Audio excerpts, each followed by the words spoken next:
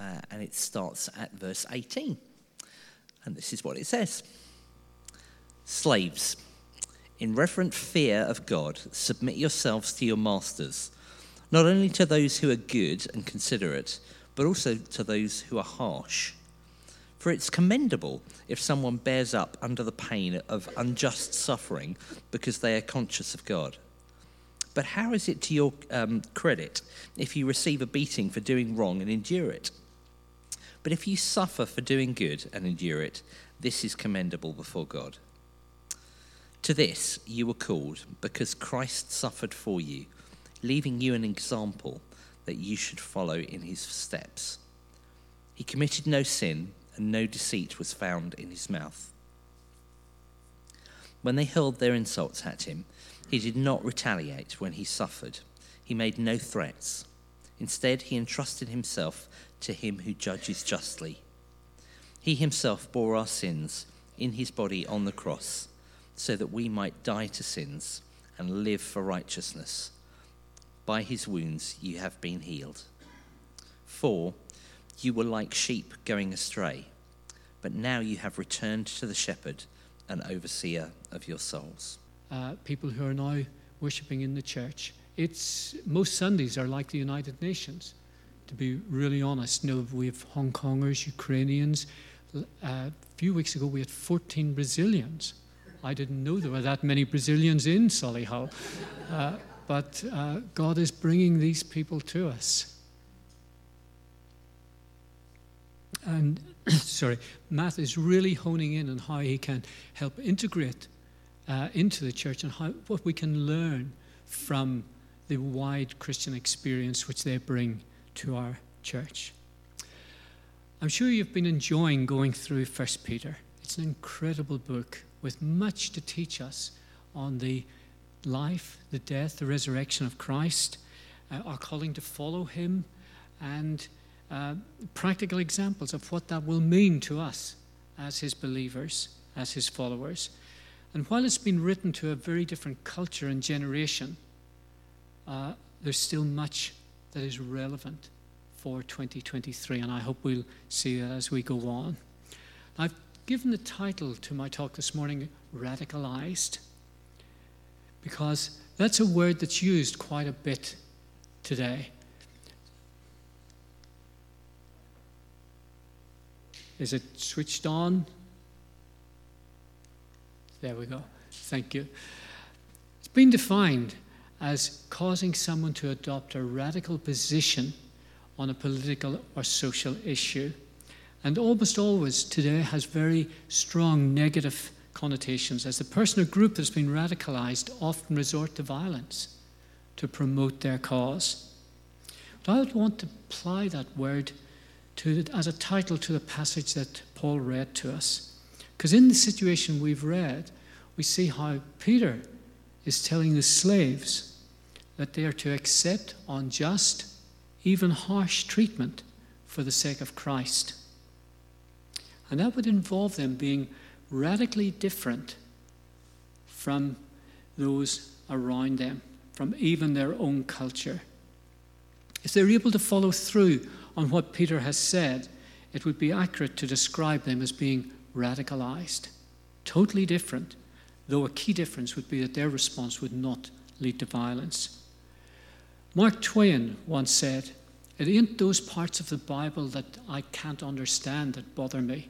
It's the parts that I do understand." And this passage is one of those.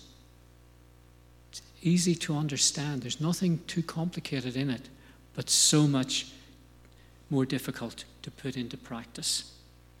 So to set this context, let's take a quick whiz through and look at what you've been looking at in previous weeks. The Holy Spirit inspired Peter to write to these people throughout the northern parts of what is modern-day Turkey, calling them to be radically different from their neighbours and friends, as they'd been given a new birth, a living hope, an inheritance that would never perish, spoil, or fade. Through the death and resurrection of Christ, this new way of living would be marked by holy lives as they reflected what God was like to their neighbours. The difference would be so marked that they would appear as exiles or foreigners. They were different. They were a chosen people, a royal priesthood, a holy nation, God's special possession. And as believers, when we read through this eternal calling that God has put in our lives, it should thrill our hearts, warm our spirits as we consider what we've been called to.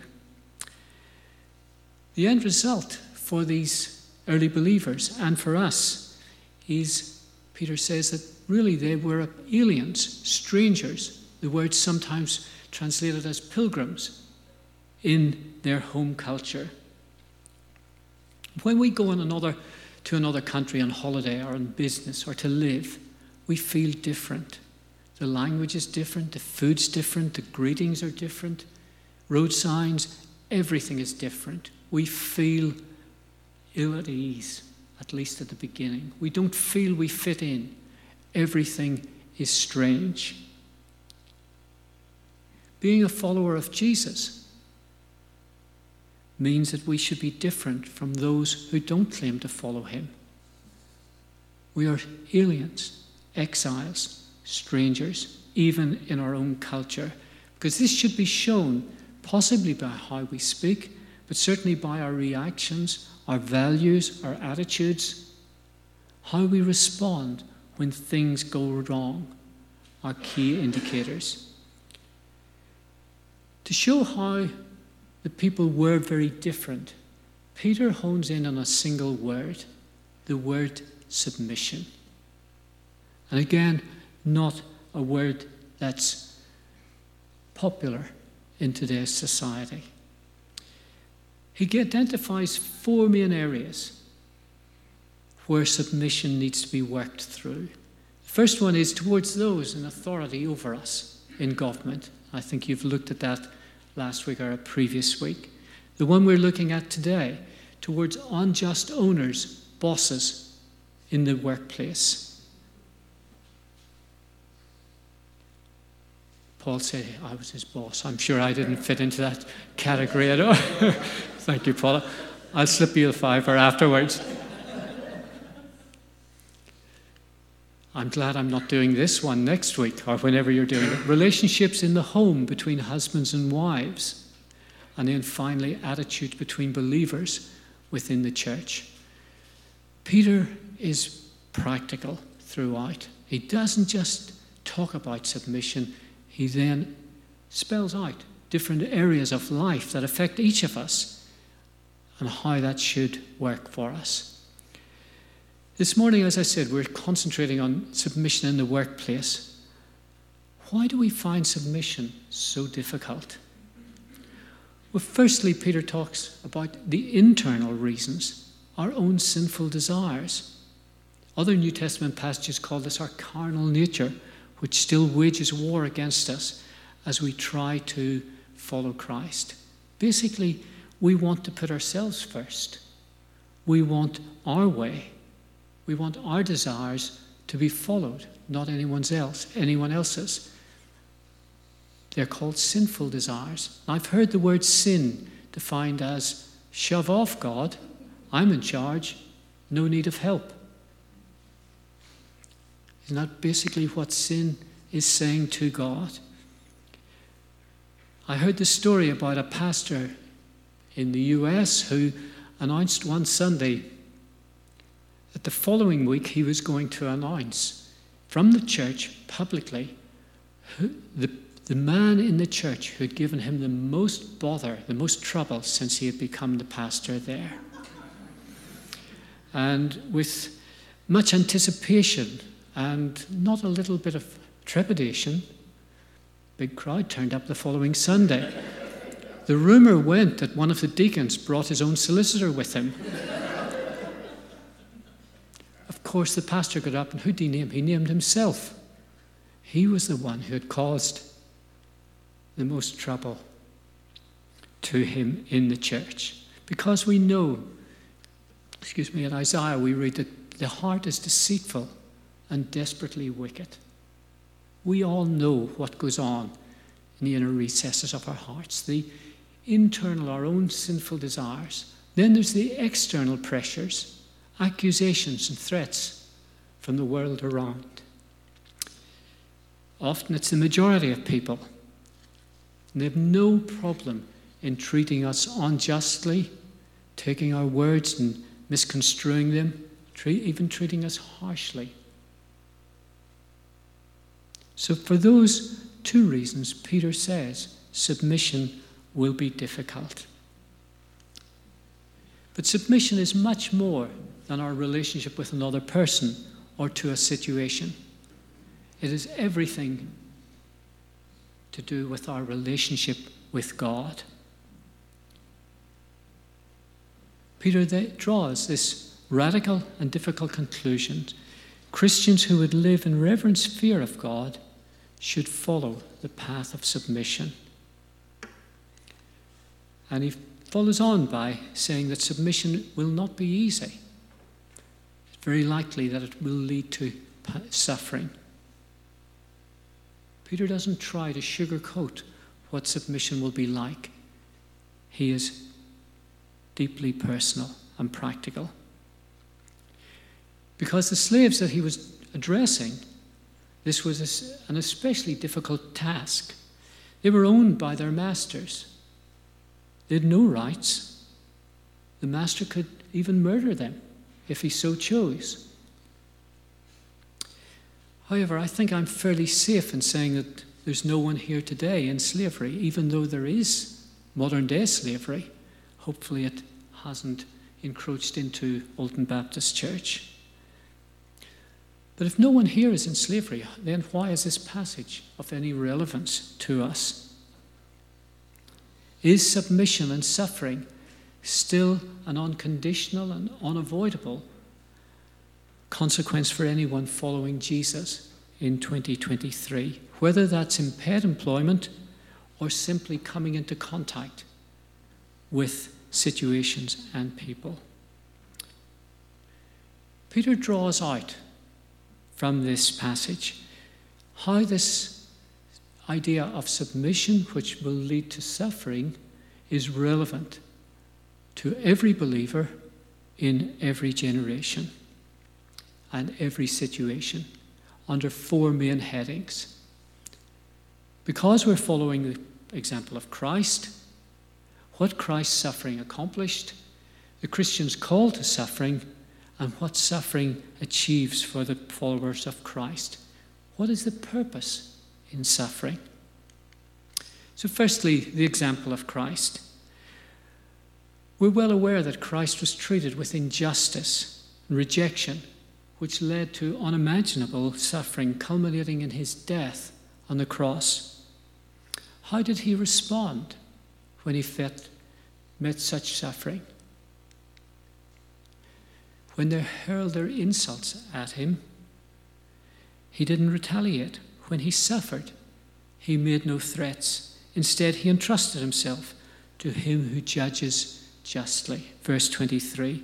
The natural reaction to suffering usually follows one of three main responses: retaliation, retreat, or passive cowering.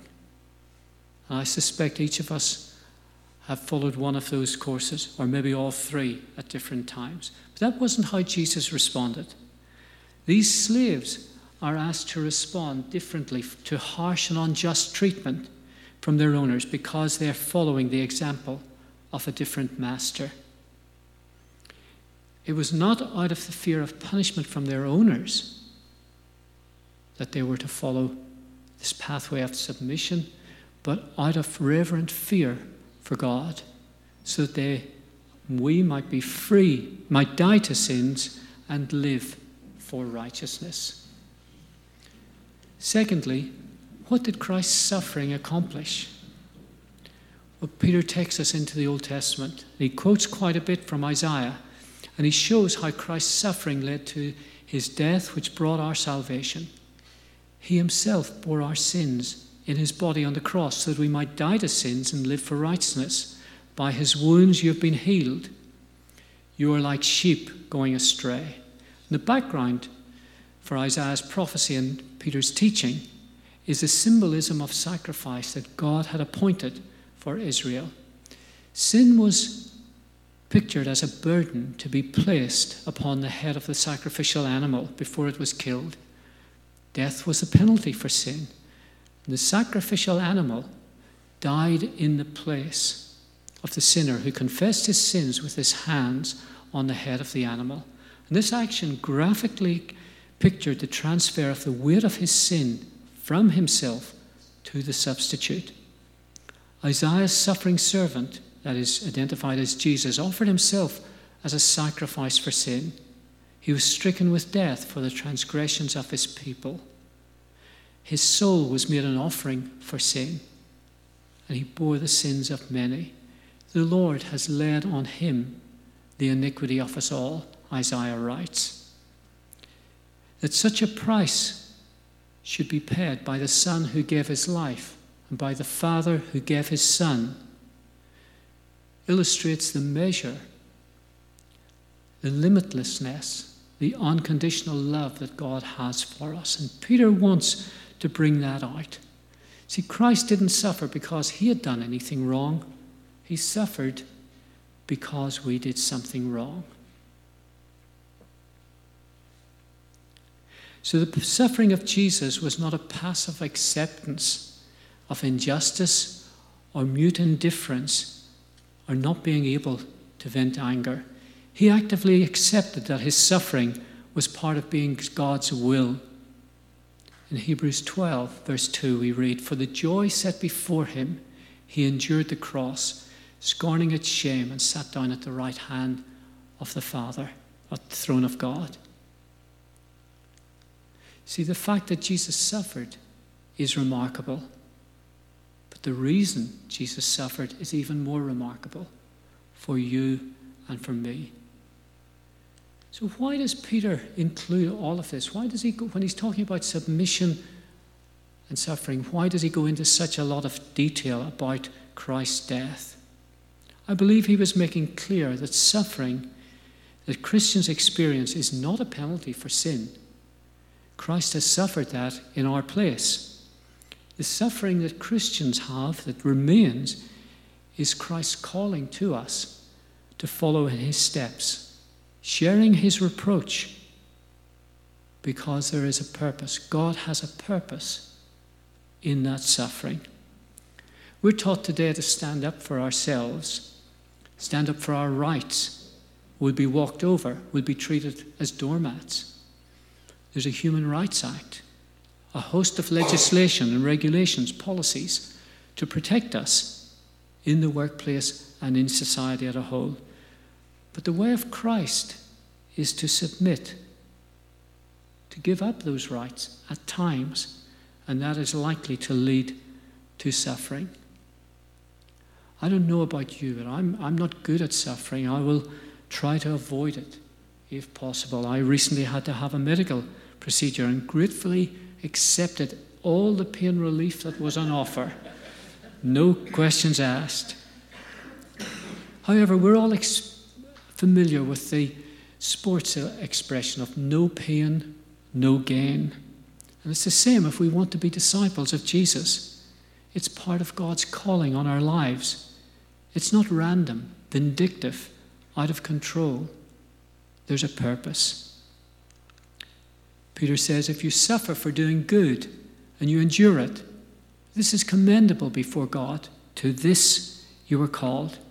That's the earthly part of our calling. We looked earlier at the eternal call.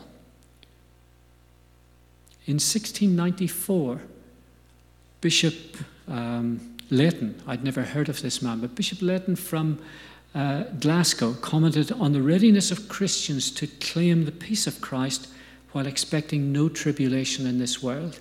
And he said, they like better, I think we could say we like better, St. Peter's carnal advice to Christians to avoid suffering, where Peter said, not so, Lord, than his apostolic doctrine to Christians, teaching them that as Christ suffered, so they likewise are called to suffering. Suffering shouldn't come as a surprise to us. Jesus said, if they persecuted me, they will persecute you also, in John 15:21. Paul, writing to Timothy, said, in fact, everyone who wants to live a godly life in Christ Jesus will be persecuted. Suffering can take many forms. In some parts of the world, being a follower of Jesus will bring outright persecution and suffering. Today, in many parts of the world, unfortunately, that's still the case. Taking the name of Jesus brings a heavy cost. Some years ago, I was in a meeting with some Iranian believers. There was a woman there in her mid-30s who had become a believer just over 10 years previously. The story she told was that when she became a believer, her husband immediately divorced her. And she had an infant daughter. This was now 10 years later. And during those 10 years, the daughter was now a young teenager. Her contact with that girl had been through infrequent, short phone calls whenever the husband permitted.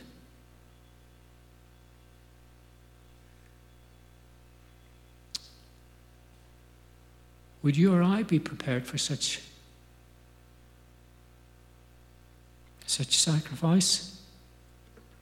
Excuse me. And in the UK today, there isn't outright persecution for Christians. But your suffering might be because you're being marginalized in your faith. And certainly Christianity is being marginalized in Britain. And this can show itself in you being overlooked for a promotion or even losing your job because you won't engage in a dubious practice or agree with a certain set of beliefs or values. You may lose friendships within your family circle, or there may be no obvious cause for the suffering you're going through. Your physical and mental health aren't good. Your financial situation is fragile. Your job security non-existent. Suffering is real, and the longer it goes on, the harder it is to withstand, as it brings physical, mental, emotional distress, sometimes a combination of them all. But whatever the cause of your suffering, as I've said, God has a purpose, and it doesn't have to be in vain. So what does suffering do for the follower of Christ? In the wisdom and unconditional love of a sovereign God, there's a purpose to submission and suffering, so that we might die to sin and live for righteousness. Be holy, for I am holy. If we continue to trust in God and His plans for our lives, despite our circumstances of suffering, we are becoming more like Jesus, following His example that He set. No one said it was ever going to be easy, but we can trust God. He's sovereign and in control of what comes our way, and we are in control of how we respond. Sovereign Grace Music is a music group from the US, and they've taken a lot of the Psalms and made them into modern songs. One verse from Psalm 90 really speaks to me on this. That goes, "And all our days are held within your hands. Your perfect love and favor know no end." And this line especially, "We rest within the wisdom of your plan, everlasting God." Oswald Chambers wrote this some years ago. God doesn't make us holy in the sense of character.